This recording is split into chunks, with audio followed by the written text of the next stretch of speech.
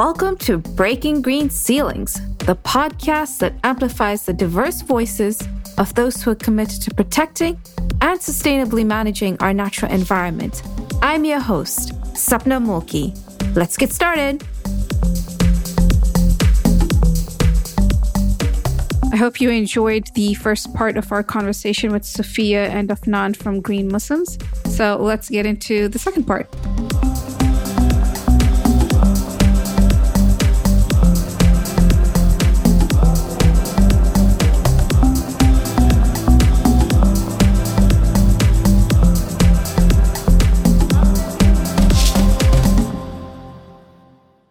So back to our topic at hand here. Okay, so I wanted to kind of dive in a little bit more into religion and perspectives towards the environment. So as I was doing research on this, research has found that religion influences many aspects of lifestyle that affect the environment. So this could be things like religion influences how we view climate change, if it's God's will, or if it's something that's caused by humans, or something that is beyond like human control. Or one example I thought of also is like how you observe the holy month of Ramadan. Like that one is like a very, what's the word? Is it pious? A simple kind of lifestyle for an entire month, right? So are there any such examples you can think of how your lifestyle is influenced by your religion and how it affects how you interact with nature? Yeah, so this is something that I've done research on. I'm pretty sure you did not read my research. And so I think that when we do make that connection, the Quran is sent down to Muslims and it's meant to be a guide. Like, this is how you live by. And it's not to be disputed. So I think when we make those connections, those environmental connections and those interpretations from the Quran, and because Muslims, like a good Muslim goes by the Quran, and when we make those interpretations that I've mentioned in the verses earlier, that will make a difference. And Ramadan is, the way it's practiced nowadays completely defeats the purpose. It's every night. When it comes time to break the fast, there's a huge feast and everybody gets together and there's so many options and so many varieties. And it's really sad because when you're after fasting a long day, your stomach shrinks and you're accustomed to eating less. So it's like all that food becomes excessive and I don't know anybody that eats that much. I cannot. And it's really sad because it takes away from the purpose of Ramadan. Ramadan's just the month where we're supposed to be in worship and spend all our time in worship. Yet it ends up being that a lot of people just spend their time in the kitchen cooking. And then after you cook a massive feast, there's a massive cleanup. So it's like they're losing the benefits of Ramadan and what Ramadan's really about. It's not about it's nice to break the fast together and being in congregation, but keeping it simple. And that's the way it's supposed to be. And the environmental toll on that also is that there's so much food and it can only be eaten at a certain time of the day for a whole month. So a lot of it ends up going to waste.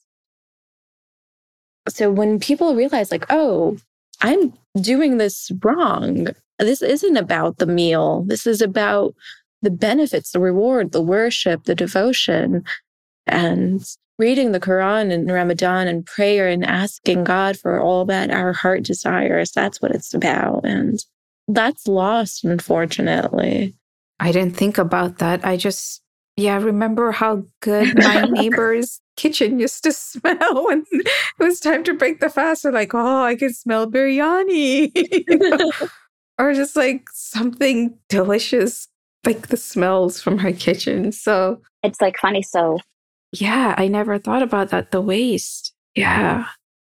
Because it's basically like a massive feast every single night. And then like an Uber feast, like at the end of the month when it's Eid. So. Oh, yeah. Yeah. Sophia, thoughts? I want to say that I had that very same experience.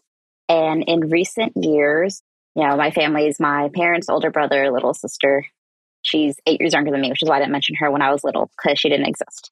And now she does. And like for Ramadan, like that first few days, we'll have a big breakfast even. We'll like eggs. My dad makes his like special breakfast. My mom will make French toast. And, by like day 5, we're like, this is a lot, right? We don't eat the French toast. We can't eat it during the day. It just sits there. Who wants to eat French toast again at 4 a.m. and, 8 p.m.? Nobody really. And we kind of like wean ourselves off that mentality, and we're having hard-boiled eggs, yogurt, tea, right? We can like very gradually get back into how, Ramadan should be, just because it's easier to do it that way. And then we can connect to our holy month a lot better that way as well. Same thing with our dinners, our iftar. We'll have like maybe one really big first iftar, and then it's leftovers. It's whatever we made. Maybe one day we'll get like food that we can eat again in the morning. But very lucky, I'm glad like my family has like been able to not keep that trend of overindulgence during Ramadan. And Green Muslims last year, actually, we did a Ramadan challenge where we encouraged our social media followers to do a different theme each week. And so for the first week, it was to care for a plant or native fauna. So we really tried to bring in some hard environmental skills, I guess. Learn what is a native flora, in your area.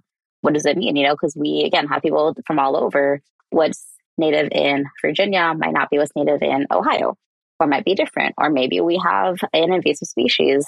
And another one was to use reusable water bottles when you're out and about for iftar. And then another one was composting and reusing food waste. Because again, we're potentially making a lot of food, having a lot of food waste. And I know, personally, I need to up my veggie and fruit intake during Ramadan because I don't have like that snack during the day. But you're going to have all these peels and cores and parts that you don't want. And, during our holy month, what better way to, live as responsibly for this planet, as a good steward for this planet, than to return those nutrients back into the earth. And again, at whatever scale is possible, like we promoted, actual compost in your backyard, or if you don't have that, crush your eggshells and put them in your plants. There's different ways that you can still be connected without making a big deal. And then our last challenge was to help combat environmental racism. So we had an intern at the time that helped create a whole list of different projects and protests that were going on across the country. The different pipelines in Virginia, I think Minnesota, protests in Hawaii, things in Texas, to kind of, during this month, again, we're trying to be our best Muslim self. Also means caring for others. And we try to make that, regional, what you could do to care for others, and kind of an outside the box sort of way that I don't think it's typically talked about in like green spaces, unless you're in a specifically activist space. In Muslim spaces, to talk about this giant overarching issue of environmental injustice. Those are really good examples. Like, those are really good ideas too, to get people motivated to like be good stewards and actors. And just like, I was going to say, like, perhaps guilting them during the holy month. But it's not. It's like just asking you to do what you're committing to, right? Like, yeah, do it the right way. Educate and, advocacy. My big thing over and over again is, it's just advocacy. What you don't know, you can't fight against, you can't help, you need that knowledge. And, Ramadan's a hard month because, again, we should not be on social media all the time. So it's always like a balance of like, well, we're in a pandemic, we can't do anything, but also we want people to track with us, so we have to post on social media. Right. So in this like little complex spot. Yeah. I didn't think about the social media part. Oh yeah, because, that's like indulging in the evils of social media. Yeah. Especially during like a month where if you have free time, we should be reading the Quran. We should be spending time with our families instead of scrolling through TikTok, seeing what's the new TikTok trend this week or day. Oh, what would be really cool is if you all had like evening walks, like around the time, like just when you break iftar and you're like taking a walk in like a green belt nearby or just like a little green space. And you could have a guide who's like walking you through like the trees that may be there or like the season and what's blooming or. Yeah. Because it's around May, right? Starts in April this year. Okay. Yeah. So it's like around spring. Yeah. Yeah. That'd be so nice. It's like renewal of life. Don't give any of our ideas away. Okay. No.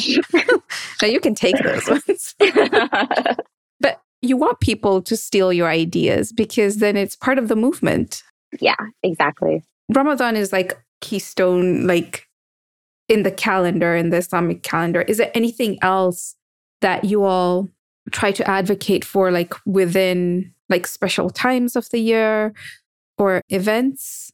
Or you yourself, even personally, just doesn't necessarily have to be just with Green Muslims?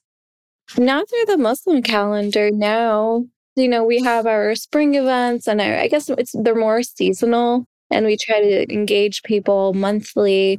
Yeah, Ramadan does have a different weight to it, but otherwise, I don't think we do. Well, we just, we try to keep people engaged monthly. Yeah. And really try to have a lot of collaboration with different organizations, especially in the DC metro area. Yeah.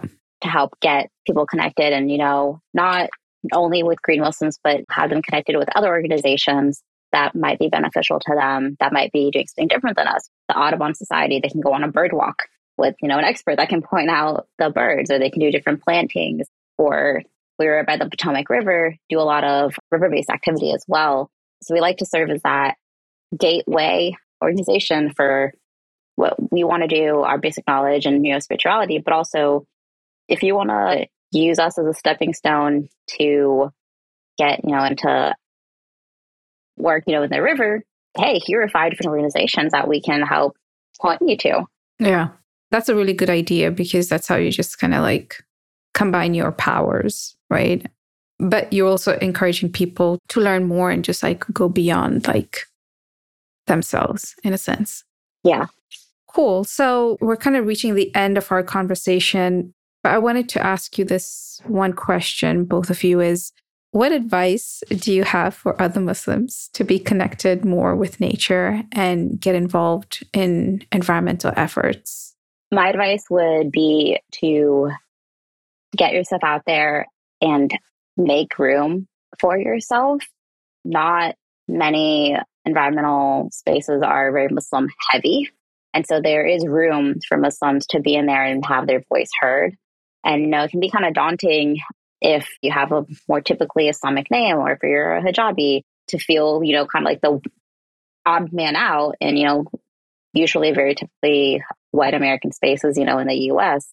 And so I think it's to be confident in the work that you want to do, to make yourself heard, and to start off wherever you're comfortable with. If it's sitting quietly in the back of a Zoom, hearing about information, go for it. If it's getting to the forefront of planning protests or advocacy or in-person action, then, do that. Find whatever role that you feel comfortable in, whatever passion that you really have, and to pursue that and always learn more about what you want to learn about and have that used to your best ability. Mm-hmm. That's good advice. Afnab? I would say strive for a simpler life. Strive for the simplest life you can. I say this because it is the Muslim way, living simply, living humbly.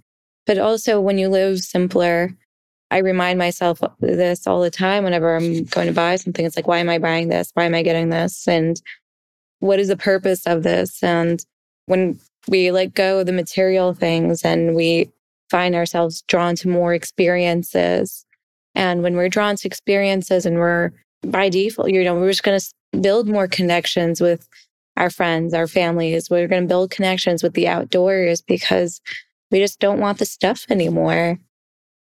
And we want something of value and quality and meaningful. And so I think my biggest advice is definitely live simply, forget about the stuff, and straight for the outdoors, the experiences. I know my love language. It's not gifts. It's quality time and quality time with nature. Oh, thank you. That was a really good reminder of living simply, because it's something that I strive to do, but I don't think about it enough because it is also hard. It's like asking yourself, do you really need this? Do I really need this plant? Do I need the 15th, the 20th plant? Well, I think plants are exempt from this. Plants are encouraged. I will never in my life discourage plants. I myself have 12 house plants. Yay! And I'm always like window shopping for more. But it's like, do I need the next iPhone? The current one that I have is fine. Yeah, mine is at the verge of dying. And I'm afraid that one day I'm going to be in an emergency and it's just going to die on me. But I will let the universe take care of me at that point. But yes, I refuse to buy another iPhone unless like the one I have dies. And I think it's like the iPhone 7 and we're now at 14 or something like that. Oh, I stopped. With the X's, I can't keep track. Yeah, a simple life just helps you get more like, it gives you clarity and better perspective on what is really important in life, right? And it helps you prioritize the things that are important in life. So yeah, thank you for that reminder. It's also something that is kind of like at the core of Hinduism is like, you have to strive to live a simpler life because it takes away all the clutter, all the noise around you, and it helps you basically reach enlightenment, right? When you shed off all that crap that you're carrying with yourself. And it's not only like the material stuff, right? It's also like the spiritual element of like declutter any judgments that you have or resentment or whatever like negative feelings, because those are complex and they're not helpful. So yeah, that's really good advice. Thank you, Sophie and Afnan, for that. We're now going to be moving into our lightning round. And it's basically a series of 4 questions. And we'll take turns here. I'll ask you a question, and the first thing that comes to your mind, answer it. We may go down a rabbit hole, but I cannot guarantee that I won't have like a follow-up reaction because there's so many interesting responses that come from these. So, who wants to go first? A for Afnan. We'll do it alphabetically. Okay. Equality. Okay, that's a good one. All right, Afnan, you ready? All right, I'm ready. All right. So, what have you read, heard, or watched that has influenced you the most? Oh, I don't know. Besides the Quran, of course. So many documentaries. There's one documentary that like really hit me. Blackfish. Oh, yeah. Yeah. That just, I thought that was very enlightening. And I cannot see an animal suffer or struggle. It tears me apart. Yeah. Blackfish, like that was on Netflix, right? Mm-hmm. Yeah. I remember when it came out, I didn't watch it because I've put myself through a lot of such documentaries. And I know, like, being from an environmental background, we've basically done this to ourselves. So, but yeah, there were a lot of conversations around it, especially in like the environmental space for sure. And beyond that. So it definitely played a crucial role in creating or just like shedding some light on those issues around like overfishing, overconsumption, and animal abuse. All right. So what's a personal habit that has helped you significantly in your work? I don't know if I have any particular habit. I do make a conscious overall effort. I try to be more mindful and live more sustainably myself. I do my own environmental impact assessment and everything that I do. And I guess that makes it easier. It's easier to preach when you're practicing it yourself. You do your own environmental impact assessment. That's just like, okay, like, do I need this? Yeah. Like, I know for a fact, like, I would never want a diamond ring because I know the environmental impact of that. Yeah. Yeah. So it's like, I think about it, I do the research, I have a habit of doing the research on everything. That's good. That's good. You're doing the research. Not many of us do. What's the best piece of advice you've received? It's better to ask for forgiveness than it is to ask for permission. Wow. Like I remember when I was living back at home, I kind of just took the reins. I was like, we lived in a rental and I'm like, I'm gonna start gardening things. I'm gonna start planting some stuff over here. I mean, I never got in trouble, but the landlord was happy, but I never asked for permission because if I asked for permission, it would have been like, I don't know if I want you to change things around here. Yeah. That's a really good example of asking, well, like you'd prefer to ask for forgiveness than permission. I've never heard of that kind of advice in like positive context, I guess. I've heard it when I was an undergrad student from a professor that I worked closely with. And we wanted to do like all these environmental projects on campus. Right. And we would receive a lot of resistance from the administration. We're like, we're just going to go ahead and do it. It's better to ask for forgiveness than to ask for permission. Because if we say ask them for permission, they're going to say no or give us some reason why not. Yeah, as you were saying that, I was like, oh, that's really good advice for change makers, right? Yeah, the first time I heard that line, it was from like a CEO of a corporation. And we were working on a controversial project. And I was like, I don't know. I feel like I'm tainting my soul here. It does not always apply. Yeah. And then the final question is, what is your superpower? I would say my superpower is probably my determination. I think there are so many instances where I heard people say, oh, this is too hard. We can't do that. And then to me, like something being difficult doesn't mean that it's impossible. Yeah. And that means that I'm going to go ahead and do it. It just means I have to work extra harder. I don't think that's how hard you're working. Yeah. I just have to work harder and to achieve this. And it's achieved through determination. Yep. That's a good one. All right. Sophia with an S, it is your turn. I'm ready. All right. What have you read, heard, or watched that has influenced you the most? I think my answer is going to be out there, and it is my Twitter feed, because I do my best to follow a lot of grassroots organizers and activists from all over in Virginia, in Richmond, in DC, and different activist spaces to really educate me the most on a lot of issues. I'm really passionate about my environmental work, but that ties into social justice as well. And so being able to, especially with all the protests that we've had over the past couple of years, being able to read live tweets from local journalists of what's happening to really get information, to watch videos, live streams, has influenced me a lot, because you can see it happening without it being a narrative from this media company or that media company, to just see what is happening. So I think that influences my work a lot. Yeah, it's very millennial of me. Now, I was just going to say, like, that's the good side of social media, is it's not necessarily all bad. It's really helped power movements and change. And it's also done the opposite of that. So what's a personal habit that has helped you significantly in your work? My personal habit is taking a deep breath and just doing things. Lots of times in activist spaces, it's really uncomfortable to do a new thing, to meet new people, to say the idea. And I'm rather introverted. And so when you're trying to do advocacy work, it's kind of hard. And so my habit is, I'm really uncomfortable right now. I may not want to do it. I'm going to take a deep breath and I'm going to just go for it. That habit has worked.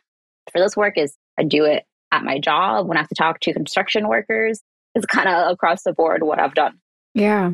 And in like your past life, like when you were in college, you were involved in a lot of activist spaces.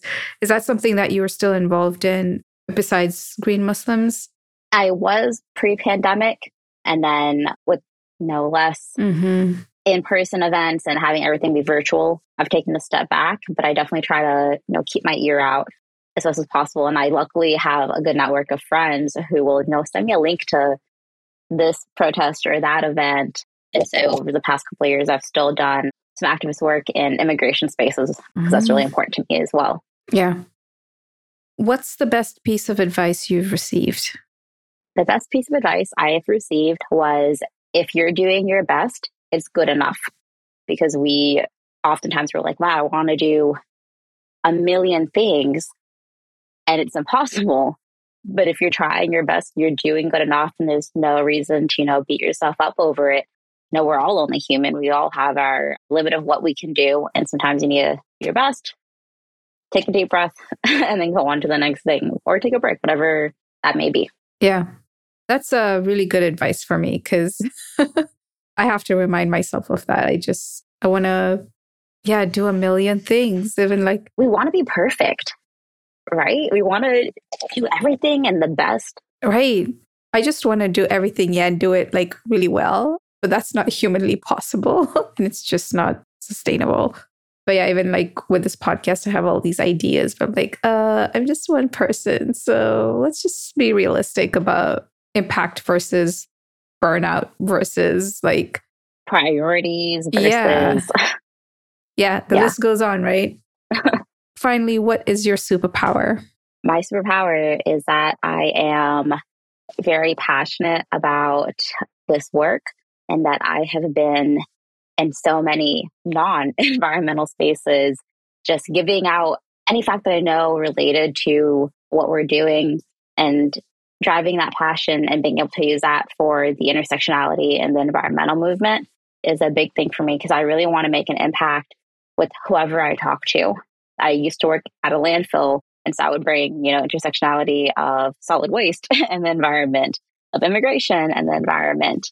I really just try to use this passion to push this narrative as much as I can to whoever I can, in such a way that they can feel this passion and want to do something about it, or at least support it in their own way. Yeah. So basically, I'm annoying. No, you are inspiring. Thanks. And I'm personally just very grateful to have people like you, and like both of you just being at the forefront of these issues. Because, gosh, I remember what it was like to be the only like environmentalist in my household and like in my community. And I'm like, is there anybody else? Is it just me who's making noise here? I don't know if you're familiar with the baby wasabi video, the baby that eats wasabi. And then it's like, help.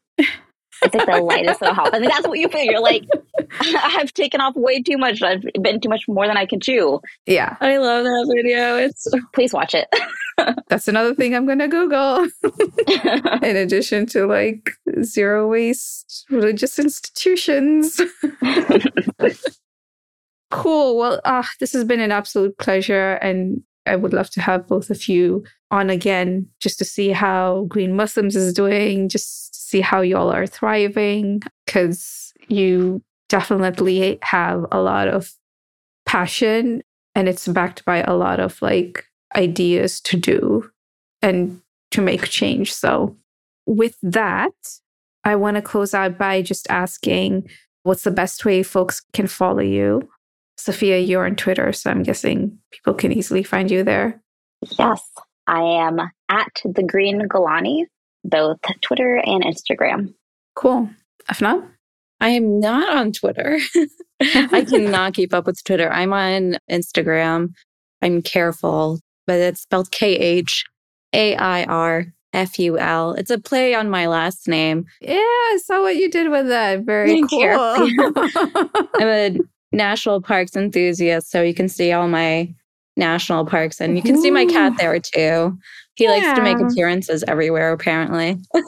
The cat goes on like hikes with you, or? No, he's always at work with me. Everybody at work knows him. He likes to be in the camera. Yeah, look at that. Like, you don't see very many cuddly cats. Look at that. Aww, I just want to like rub his mustache. But we also have an Instagram for Green Muslims. Yeah, you can follow Green Muslims on Facebook, Instagram, and also Twitter. Yes, we will include all of those in our show notes. All right. So final question is there anything else that you would like to add that you didn't have an opportunity to do so during our conversation here today? Oh, there's so much. Yes, that's why I could go on for a really long time. Yeah, really insightful conversations. I felt like we were in like a tea shop, just like sipping on tea and like talking about all of these philosophical things that I never thought about and just wanting to continue the conversation. So we're definitely gonna hopefully like have another check-in maybe in a few months or so. All right. Well, with that, thank you all so much for your time. It has been an absolute pleasure, and I wish you all best of luck. We'll be in touch. Thank you for having us. Of course. Thank you. Yeah, thank you so much. It was great connecting with you.